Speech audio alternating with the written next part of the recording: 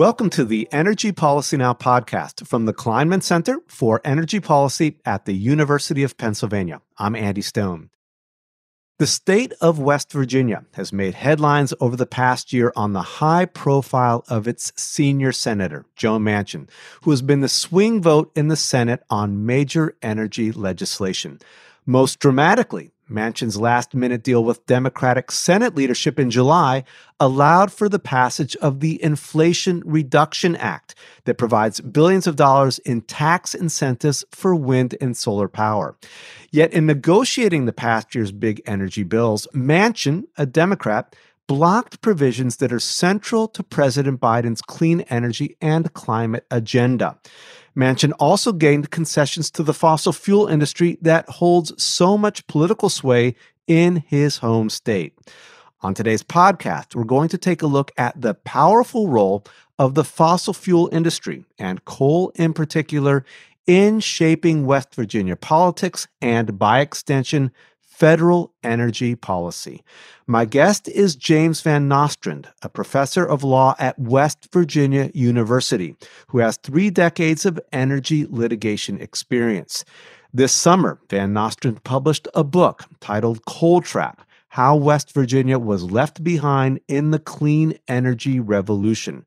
The book explores the power of the coal lobby and electric utility industry in the state and how their influence has left West Virginia ill-prepared to economically benefit from new forms of energy, even as the market for coal has continued to wane. James, welcome to the podcast. Thank you, Andy. Good to be here. So you were a litigator working within the energy industry before becoming a professor of law. Could you start us out by giving us a bit of background on your legal work and now your interest in West Virginia energy policy? Sure. I grew up as the son of a utility regulator. My father was chairman of the Iowa Commerce Commission, now the Iowa Utilities Board. So I've always had an interest in energy issue and energy regulation issues. When I graduated from law school, I spent 5 years with the New York Public Service Commission, sort of learning the business of utility regulation. And then in '85, I moved out to Seattle and joined one of the large law firms that represents investor-owned utilities. And so for 22 years, between 1985 and 2007, when I started transitioning into law teaching, I represent investor-owned utilities in rate cases throughout the Northwest. And then when I went to Pace Law School in White Plains, New York in 2008, I ended up getting my LLM, which is a Master's of Law degrees in environmental law, and I pretty much became more of an environmental lawyer. After Massachusetts versus EPA in 2007, it seemed like there was a convergence between energy and environmental law. If you're an energy lawyer, you need to know something about environmental law and vice versa. And so it was a good time to get a degree in environmental law and learn more about how the environmental impacts of energy production come into play. So you recently published a book about energy policy and regulation in West Virginia. The title of the book is Coal Trap. Why did you choose that name? The premise of the book, the working title was The Lost Decade. Basically, the 10 years, roughly from 2009 to 2019, roughly when I came to the state and I saw the impact of shale gas in terms of the Marcellus Shale and the extraction of massive quantities of fairly inexpensive natural gas, the impact that was having on the coal industry, which I saw was really creating an inevitable transition in the energy industry away from coal towards natural gas, and then towards the later part of that decade, renewables, wind and solar. And the coal trap really captures the fact that the coal industry is a source of great pride and part of the culture of the state. I learned pretty quickly when I got here, it's almost unpatriotic if you're not an avid supporter of the coal industry. And I think the state has really grappled with how to honor that legacy, that heritage, this notion that we industrialized the United States on the backs of the Appalachian coal miners. How you honor that legacy, but still recognize that the energy future is changing and we need to move on. And so it's a trap of sorts in terms of, I think it's really hindered West Virginia making the necessary and inevitable transition in the energy industry. Now, early in the book, and we're looking at a period about a decade before this lost decade itself began, we're talking around the turn of the century, you highlight that a key transition took place in West Virginia around that time. And by that time, the United Mine Workers of America, which is the miners' union, had lost much of its political clout. And around the same time, a new group emerges, this one backed by the coal industry itself, and it's called Friends of Coal. What led to the declining power of the miners' union, and what was the focus of this new group as it came in to kind of fill the void? Well, the United Mine Workers really started losing their influence mostly because just the sheer number of miners declined as a result of mechanization. I mean, the peak employment in West Virginia happened in 1940. We had 130,000 coal miners in 1940, but then with mechanization, with longwall miling and continuous mining equipment, and then later on mountaintop removal, you just need fewer miners to extract large amounts of coal. And so you had just a decline in the number of miners, which obviously translates into fewer members of the United Mine Workers. And then you started having some of the large operators try to break the unions. Don Blankenship at Massey Energy comes to mind in terms of taking over union operations, closing them down, and reopening them as non-union operations. So you just had a decline in influence in the United Mine Workers, which in turn has had an impact on the politics of the state in terms of unions are pretty reliable in terms of turning out Democratic voters. And so you have the number of union workers declining, and that then has an impact in terms of whether turning out those Democratic voters. And 2000 was another big event in terms of we had an environmentalist candidate as the nominee for the Democratic Party. It was Al Gore, who negotiated the Kyoto Protocol, which was never ratified by the U.S. Senate, was a Democratic nominee. And I think at that point there was the thinking that maybe Republican had a chance to carry the state, but with the decline in the influence of the United Mine Workers. About the same time, 2000, 2001, there had been some rather serious incidents involving coal trucks that were too heavy.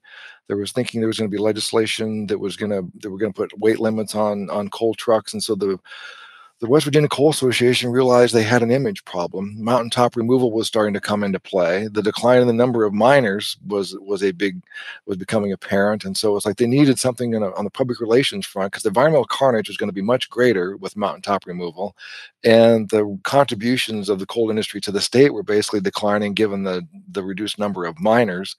And so they created around 2001 this organization called Friends of Coal, which was really I discussed in the book a very brilliant public relations strategy of just Friends of Coal bumper stickers everywhere. They had spokespersons like the very popular football coach at WVU, the very popular football coach at Marshall University, the two major universities in the state.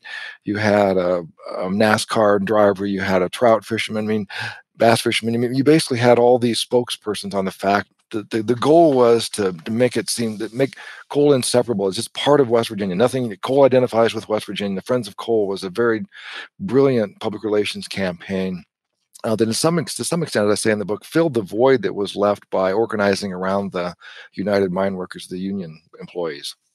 But this was, as you pointed out, very much driven by the industry and no longer by the workers, right?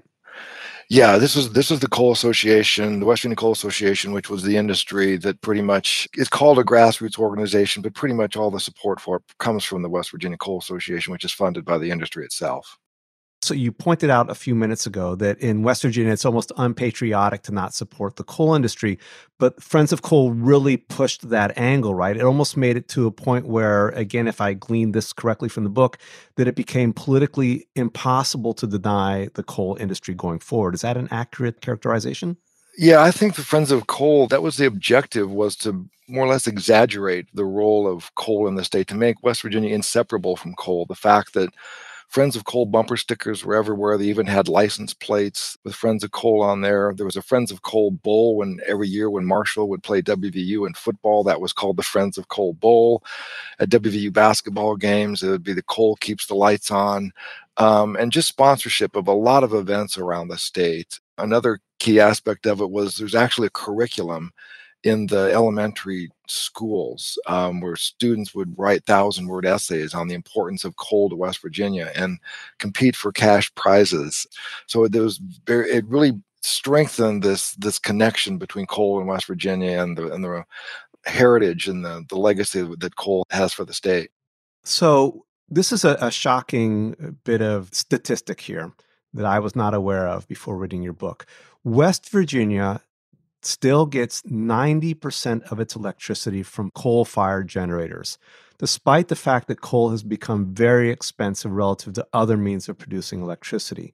What has the impact of this dependence on coal as a fuel for electricity generation been on consumers in West Virginia?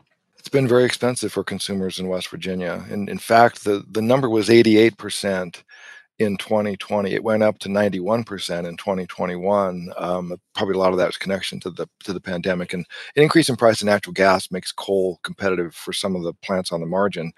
But basically, that's one of the big things I really wanted to focus on in the book because of my background in utility regulation and the power that public service commissions, the utility regulators, have. Just the impact of not diversifying the energy supply, our energy sources. Because a lot of states, once what I call the shale gas revolution happened around 2007, 2008, 2009, Marcellus Shale turns out to be the most productive natural gas producing region in the country. A lot of utilities closed down their coal plants, where they converted them to natural gas, but they fled from coal about as quickly as they possibly could. In many states, many utilities were selling coal plants for pennies on the dollar because they were recognizing that's part of the basis for the lost decade is, hey, everybody knew this was going to happen. We just choose to ignore it in West Virginia. And so we doubled down on coal. We actually, in the states I talked about in chapter 10 of the book, I believe, there are actually 3 coal plants that were formerly in an unregulated subsidiary. If the plants made money, the shareholders got the profits. If the plants lost money, the shareholders bore those losses. Well, they started losing money in 2011 and 2012 because natural gas, cheap and plentiful natural gas, started forcing down wholesale power prices in the region, and those plants started losing money. And both American Electric Power and First Energy, the 2 large utilities in West Virginia, said, our solution is let's put those plants into the regulated rate base in West Virginia. Let's let the ratepayers bear the losses of those plants. And the Public Service Commission went along with that and approved all 3 plant transfers. So instead of most other states in the country, which are moving away from coal, we actually increased the dependence on coal and took away any room that the utilities might have to diversify into natural gas or renewables or energy efficiency. And as a result, the calculations in my book, roughly 2008 to 2020, which pretty much bookend the lost decade, my calculations showed that the electricity rates in West Virginia increased at a rate that was 5 times the national average during that period. In 2008, we had the lowest average retail rates in the country. We're still below the national average. As of 2020, there were 12 states that were cheaper, but that rate of increase was 5 times the national average because we didn't diversify into the cheaper sources of electricity like natural gas in the early part of the decade, or at the end of the decade, wind and solar, 91% coal-fired as of 2021. So over this lost decade, there were a series or maybe a cascade of legislative and regulatory actions in the state that kept coal dominant. And you just talked about the transfer of 3 coal-fired power plants from unregulated markets to regulated markets where ratepayers in West Virginia were now on the hook for those plants. But I want to get to another issue here that you point out, which is a bit technical, but I think is also worth going into a little bit deeper. And it builds off the point what you just brought up. I want to point out that West Virginia electric utilities were not required to have integrated resource plans, or if they were, these plans were very loose at best. And this gets to the point that, combined with the fact that West Virginia still has regulated cost of service electricity, really created the environment in which many coal-fired generators have continued to operate despite their poor economics. Can you talk about this regulatory backdrop and how it's influenced and propped up coal? Yeah, when I first got to the state in 2011, I started making trips to Charleston and talking to policymakers. And I thought, well, where do I start in this state? And I thought, I helped back in 1989 when the state of Washington adopted rules on integrated resource planning. I actually participated in that rulemaking in front of the Washington Commission when I was representing Puget Sound Energy.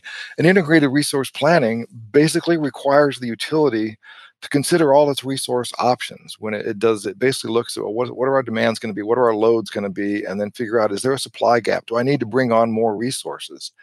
And then once you identify that supply gap, well, what's the least cost way of filling that supply gap? So you put all your generating resources side by side, coal, natural gas, wind, solar, but you also put demand side resources on that same footing. So you require utilities to put energy efficiency on the same footing. That's a huge part. That's the integration part of integrated resource planning, was requiring utilities to put supply side and demand side options side by side, because in many cases energy efficiency is the lower cost path, and you want the utility to promote energy efficiency programs.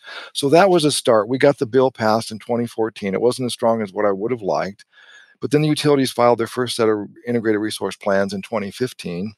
And Appalachian Power, AEP, the American Electric Power subsidiary, they actually did a pretty good job in their integrated resource plan, in terms of they used modeling to tell them how much energy efficiency they should acquire. And then they proceeded to go to the Public Service Commission to try to scale up their energy efficiency programs to achieve that level of electricity savings. Mon Power, the first energy subsidiary, never really took the integrated resource planning process seriously. It always used the process to support these proposed acquisitions of merchant plants. It would be like, well, gosh, we have a 1,300 megawatt deficit. Gee, here's a coal plant right here in the service territory, the Pleasant Station plant, which happens to be 1,300 megawatts. And so it was just a sham basically, but they would use their integrated resource plan to basically build the case for a decision they decided to make anyway, which was to double down on coal. But bottom line, it was not a very rigorous process. The commission there was no way for the commission to reject the plans, or no way for the parties to really comment and critique the plans. It never really required the integration of supply side and demand side options. And as a result, I would say the utilities never really had to show their work in terms of, why does coal continue to make sense? Now, more recently, they filed their second set of plans in December of 2020. And the center, which I direct at WVU, the Center for Energy and Sustainable Development, we came up with an alternative scenario. We called our plan the West Virginia's Energy Future. We basically modeled two scenarios. One was the continued coal dependence path, which we figured the utilities were going to be on, left to their own devices, and the lack of any rigor and analysis by the Public Service Commission. And then we created what's called a ramped up renewable scenario, where we would basically phase out the coal plants after a certain number of years and replace it with wind and solar and battery storage technology, and just basically said, here's another scenario that results in lower rates over time, particularly if there's a price on carbon, but also the health benefits and the jobs benefits of going down a ramped up renewable path. It's been a start in terms of, like I say, Appalachian Power, AEP has done a pretty good job with their IRPs, but First Energy just, they don't take it seriously, and the commission doesn't really require them to take it seriously. What's interesting as well, and I want to get into the way that the PSC and I guess the legislature have enabled this a little bit more, but you point out that the state did not have a clean energy standard for a long time, a renewable portfolio standard like a lot of states have, where over time, renewable energy, clean forms of energy are supposed to become a progressively larger part of the resource mix in the state. At one point, the state did come up with a clean energy standard, but very interestingly, the technologies that were included as clean energy included some of the more advanced coal-fired power plants, supercritical power plants, which still give off a whole bunch of carbon dioxide. They were counted as clean energy. And eventually, even this plan was shot down, under the banner of cap and trade, which it had nothing to do with, but that's how it was connected in the public's mind by, I guess, Friends of Coal in the state. But tell us about this clean energy standard that really wasn't, how it came into being and how it went away. It came into being when Joe Manchin was the governor in 2009, and it started off pretty much like most state renewable portfolio standards. You require the utilities to procure a certain percentage of electricity supply from renewable sources. But once the coal industry got involved, then they created another term, and they're called alternative energy. So the standard was the alternative and renewable energy portfolio standard. And alternative energy, as you said, was defined to include supercritical coal plants. And so basically we had massive amounts of supercritical coal. So by the time that the standard was enacted, it had literally no effect whatsoever, because the way it worked is it could be either alternative or renewable or both, but you could satisfy it all with alternative. So But at the time it was enacted, it was already satisfied by virtue of the fact that you classify supercritical coal as being a source of alternative energy. And so it literally had no effect whatsoever. The utilities would file their compliance plans with the PSC pretty much confirming, yeah, we're really not doing anything different because the standard is in place. But nonetheless, when the Republicans first took control of the legislature in 2015, a lot of them were elected under this narrative that that's cap and trade. And Joe Manchin, his fingerprints are on it, and they were worried about the legacy of Joe Manchin. So that was the first measure they enacted in the 2015 legislative session was to repeal what already was a worthless standard, but it gave West Virginia got a lot of national attention, negative, because we're the first state to repeal a renewable portfolio standard, when in fact it was worthless from its inception. But it sent the signal that because the message was, well, it's causing our electricity prices to go up, and so if we eliminate this, then things will be okay. And it's like, well, it never had any effect on your electricity price because utilities never did anything differently whatsoever while that standard was in place. But it cap and trade had such a negative connotation that it was, it died fairly quickly, and the measure was repealed fairly quickly in the 2015 legislative session. Another interesting development, and I think this one's fairly recent, is that the state has mandated a 69% capacity factor requirement for coal units. The capacity factor meaning the plants have to work at 69% of their capability. How did that come about? That came about a year ago. The utilities file their annual power cost adjustment, which is a fairly common mechanism. Most utilities around the country have some ability to adjust their rates annually to reflect what they spent for power and what they anticipate spending for power going forward. So last September, about a year ago, the utilities filed their ENEC, expanded net energy cost filings, and which basically describe how they procured their power during the year. And the commissioners noted the capacity factors for the coal plants, which represents how much of the time are the coal plants actually operating. 100% capacity factor would mean it's operating 24/7. The capacity factors were in the 30s, 40s, and 50s for some of the plants. And so the commission would question the utilities, well, why are the capacity factors so low? And both First Energy and AEP, American Electric Power, would say, well, we're finding we're able to displace the more expensive coal-fired generation with cheaper sources of power by market purchases. Why? Because wholesale prices were lower because of cheap and plentiful natural gas. Wind and solar were now very cost competitive with coal. So the utilities were doing what we expect them to do, which is to hold down your power costs by displacing higher price power with lower price power. And that resulted in them dispatching the coal plants less. And the commission in their orders last fall said that is not acceptable to us. We want you to continue to maintain your historical 69 to 70% capacity factors for the coal plants. The utilities, of course, are asking for reconsideration. Wait, let us get this right. You don't want us to do what we've always done, which is to manage our power supply portfolio in a manner to hold down energy prices. You want us to keep running the coal plants regardless of whether that's cost effective for consumers. And the commission said, yes, that's correct. And so now we're looking at another round of filings by the utilities. In all my years of utility work, I've never seen anything like it. And having represented utilities for 22 years in the Northwest, I can feel their pain in terms of, we think that's our job. We thought that's what the commission would want us to do, is to try to hold costs down for consumers by procuring lower cost power and displacing the higher price coal whenever we can. And now you're telling us you don't want us to do that anymore. But that's where it stands right now. There's just a commission hearing last week where the chairman of the commission made it clear, why you having a hard time understanding that we want you to keep running the coal plants at 69 to 70%. That's what we told you to do, and we expect you to do it.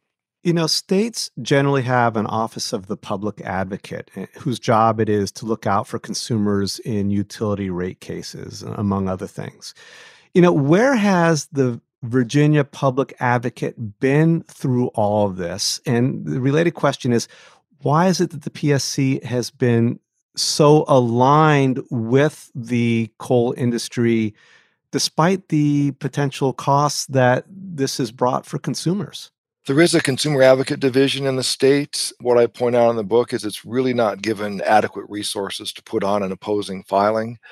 That in all the states I've litigated, there's much more pushback when a utility files a case. The advocacy staff at the commission will put on almost a completely opposing case. So the commission has a record upon which to base its decision. And the consumer advocate in all those states, when I was in Washington, it was the public counsel section, the attorney general's office. In Oregon, it was the Citizens Utility Board. But all the states where I litigated cases, there was always a consumer advocate that was usually well funded, West Virginia's Consumer Advocate Division is not very well funded. They don't have the resources to really put on a good case. And the other thing is that person serves at the pleasure of the agency, of the chairman of the commission. And that's just by design not going to be very effective. So if that advocate does take too aggressive positions, anti-utility, chances are that person will be replaced. And so they've never been able to get very aggressive. In terms of the Public Service Commission, I mean, we have our governor, Jim Justice, made his fortune in the coal industry. I mean, he is a coal baron, and he appointed the former president of the West Virginia Coal Association is now a commissioner on the Public Service Commission since August of 2021. The chair of the commission is Charlotte Lane, who previously lobbied for the coal, oil, and gas industry. When she ran for the legislature and for Congress, she received lots of campaign contributions from the utilities that operate in the state and the coal industry. Those are your two of your three commissioners. And so what I say in the book is consumers are never going to get a fair shake in front of this Public Service Commission as long as the fossil fuel industry has such a strong control over the agency. Now, one of the great ironies that you mentioned earlier in our conversation is that West Virginia is a major producer of shale natural gas. I think it's the fifth leading producer of natural gas in the country. It is on top of the Marcellus Shale. Yet, natural gas is not used domestically within the state, but as has been in the news over the last few months, Senator Manchin has pressed for permitting reform, which is now on hold. But if that works its way into some sort of legislation going forward, we will see presumably the Mountain Valley Pipeline carry natural gas from West Virginia into Virginia, where there is a market where natural gas is used in generation. And it seems to me this situation where you're kind of having a state that's trying to have its cake and eat it too. It's protecting its uneconomic coal industry and uneconomic coal generation through pretty much a monopoly of that industry inside the state's borders. And it is also trying to develop natural gas, but not use it domestically, but look at ways to export that to other states where it can be used. Is that what's going on? Yeah, it's pretty unbelievable. I mean, the fact of the matter is, West Virginia calls itself an energy state, but it really hasn't been for decades. It's a coal state. And that was quite apparent when, after the shale gas revolution, that I refer to it in my book, when massive quantities of natural gas started being extracted from the Marcellus Shale, the fact that no utilities in the state of West Virginia built any natural gas plants or converted any coal plants to natural gas plants. Instead, as I mentioned, we talked about before, they took 3 coal plants that were in the unregulated rate base and moved them into the regulated rate base. And as a matter of supply and demand, it pretty much sucked up all the opportunity that would have been there to diversify into natural gas renewables because we doubled down on coal. So we don't leave any room in terms of your energy supply portfolio to have any natural gas, to have any renewables, because we bought 3 more 40-year-old coal plants and put them in the regulated rate base.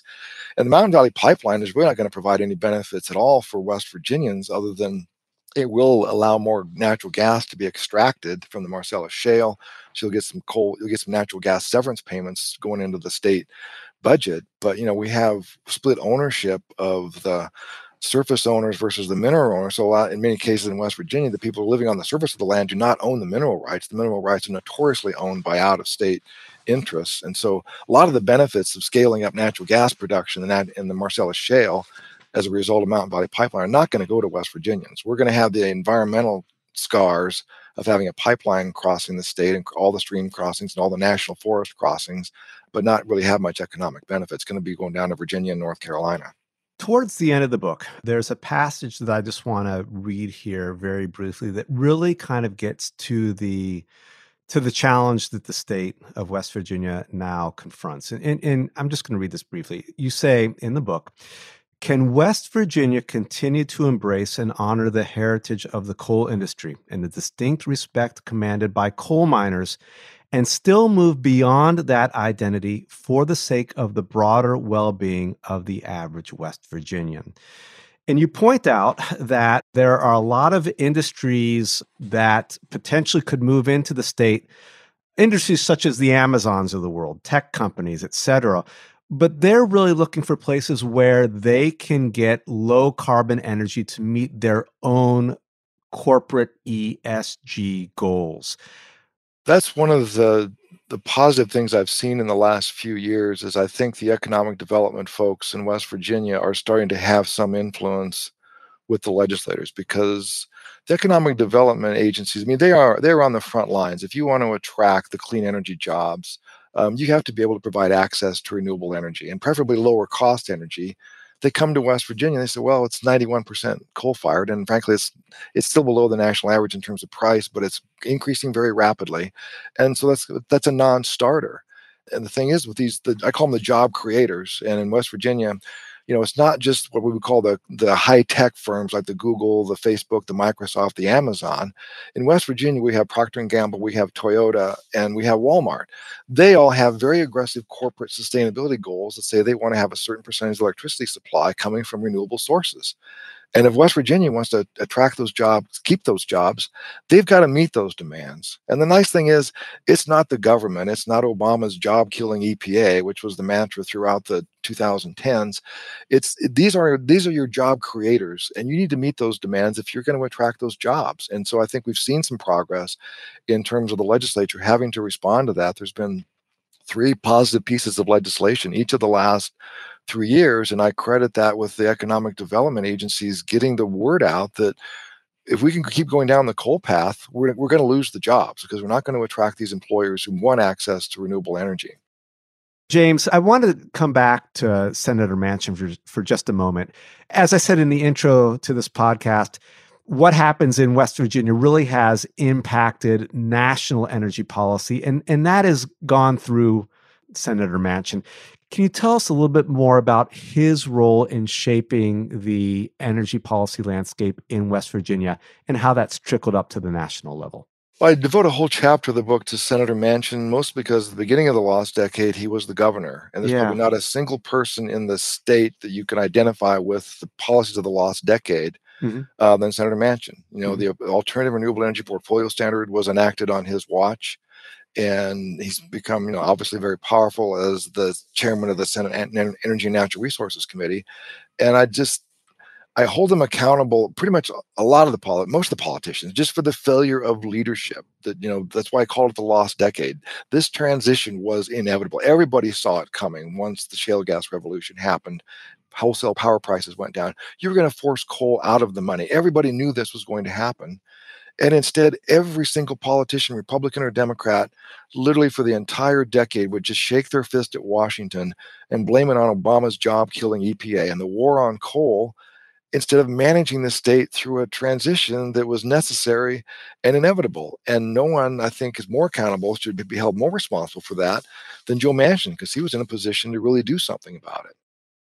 So, final question for you here, James. Do you think that the state will be able to transition and, create opportunity for new industries to come in? I think they're going to have to. I still think there's going to be, until we have some significant reform and movement at the state level, I think it's going to be a real challenge. But we have seen the legislature responded. Just this year, Berkshire Hathaway and Renewables came and said, we want to build a 200 megawatt renewable microgrid in Jackson County at a former Century Aluminum site. But the terms of us coming there is we have to be able to sell the power within that microgrid to whomever we want to, and it's not going to be regulated by the Public Service Commission. And so the legislature actually stepped up, and you have a big player, sophisticated player like Berkshire Hathaway who wants to come to the state. They're going to respond. So the legislature, the governor called a special session. They passed a bill, basically gave Berkshire Hathaway everything it wanted. So now we're going to have a pretty innovative 200 megawatt renewable microgrid with its own backup storage. So it's going to be a self-contained little utility, and they're going to be able to sell power to another Berkshire affiliate, Precision Cast Parts, within that industrial park. That's a pretty exciting development. On the broader scale, I mean, another thing, we got so many good measures in the Inflation Reduction Act that could really help West Virginia with that transition. At the same time, some of the policies at the state level that we've discussed, they're really going to thwart that impact that the Inflation Reduction Act could otherwise have in West Virginia. Because as long as the Utility Commission is beating on the utilities to keep running the coal plants, we might be providing incentives for wind and solar to be built in West Virginia, but where are those electrons going to go? Because you don't have the utilities. They're not going to be acquiring the output from those projects, because the commission's putting pressure on them to keep burning coal. So we got the signals coming from the federal government that And a lot of energy communities in West Virginia, which is a defined term under the Inflation Reduction Act, you get extra tax incentives by locating your investment, making your investment in energy communities. Lots of energy communities in the state of West Virginia. But do you have those policies at the state level that are really going to encourage that investment to happen, as long as we have the policymakers in the state who continue to insist on burning coal, regardless of whether it's economic for consumers? James, thanks very much for talking. Thank you, Andy. Today's guest has been James Van Nostrand, a professor of law at West Virginia University. Thanks for listening to the Energy Policy Now podcast from the Kleinman Center for Energy Policy at the University of Pennsylvania. If you like the show, please subscribe through your favorite podcast app and leave us a message and a rating. We appreciate and look forward to your feedback. And for more energy policy insights, visit the Kleinman Center's website. Our address is kleinmanenergy.upenn.edu. Thanks for listening to Energy Policy Now, and have a great day.